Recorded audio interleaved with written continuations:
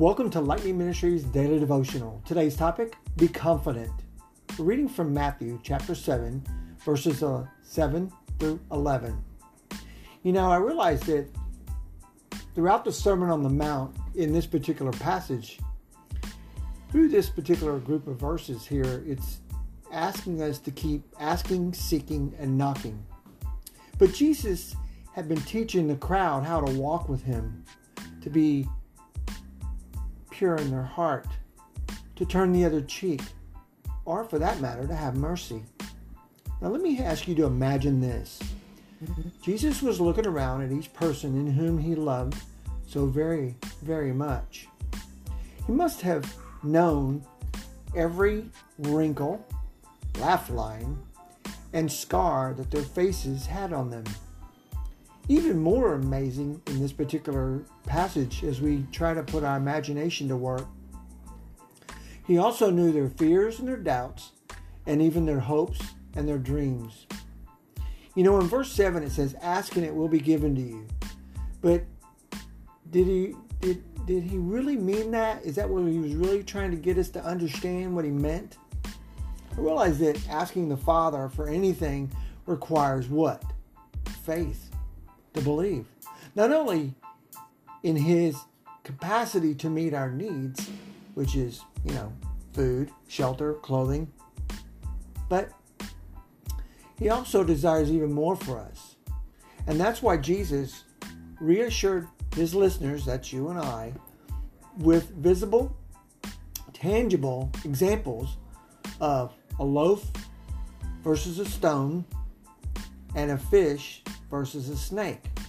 Now, if you and I want nothing more than to give good things to our loved ones, that's, our family, Jesus says, can we trust that God in the perfect love desires to give us even greater blessings?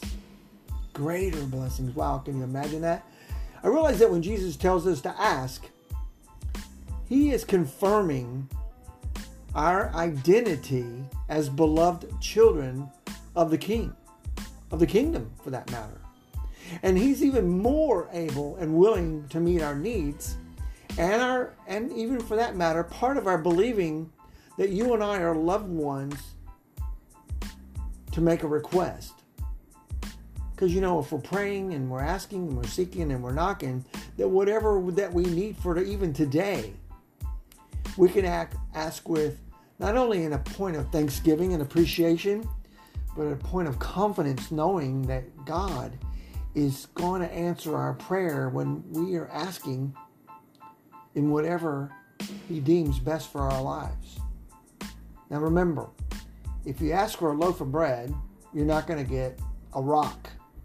And if you ask for a fish, you're not going to get a serpent.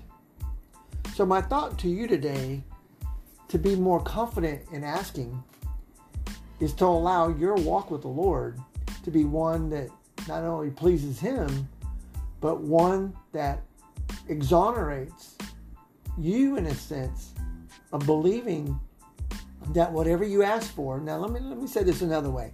It doesn't mean that you don't do anything.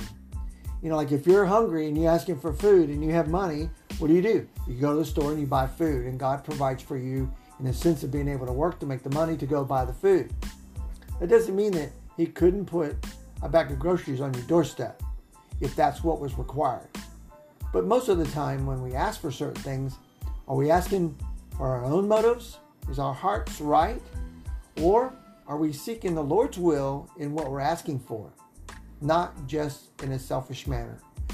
Regardless of what God is doing to you today, or through you today, in what I'm sharing in this particular message in Matthew, is to remember that we need to ask, seek, and knock, and learn that whatever we're asking God for, he will provide. But you got to believe it by faith. Trust in him today. Have a blessed one.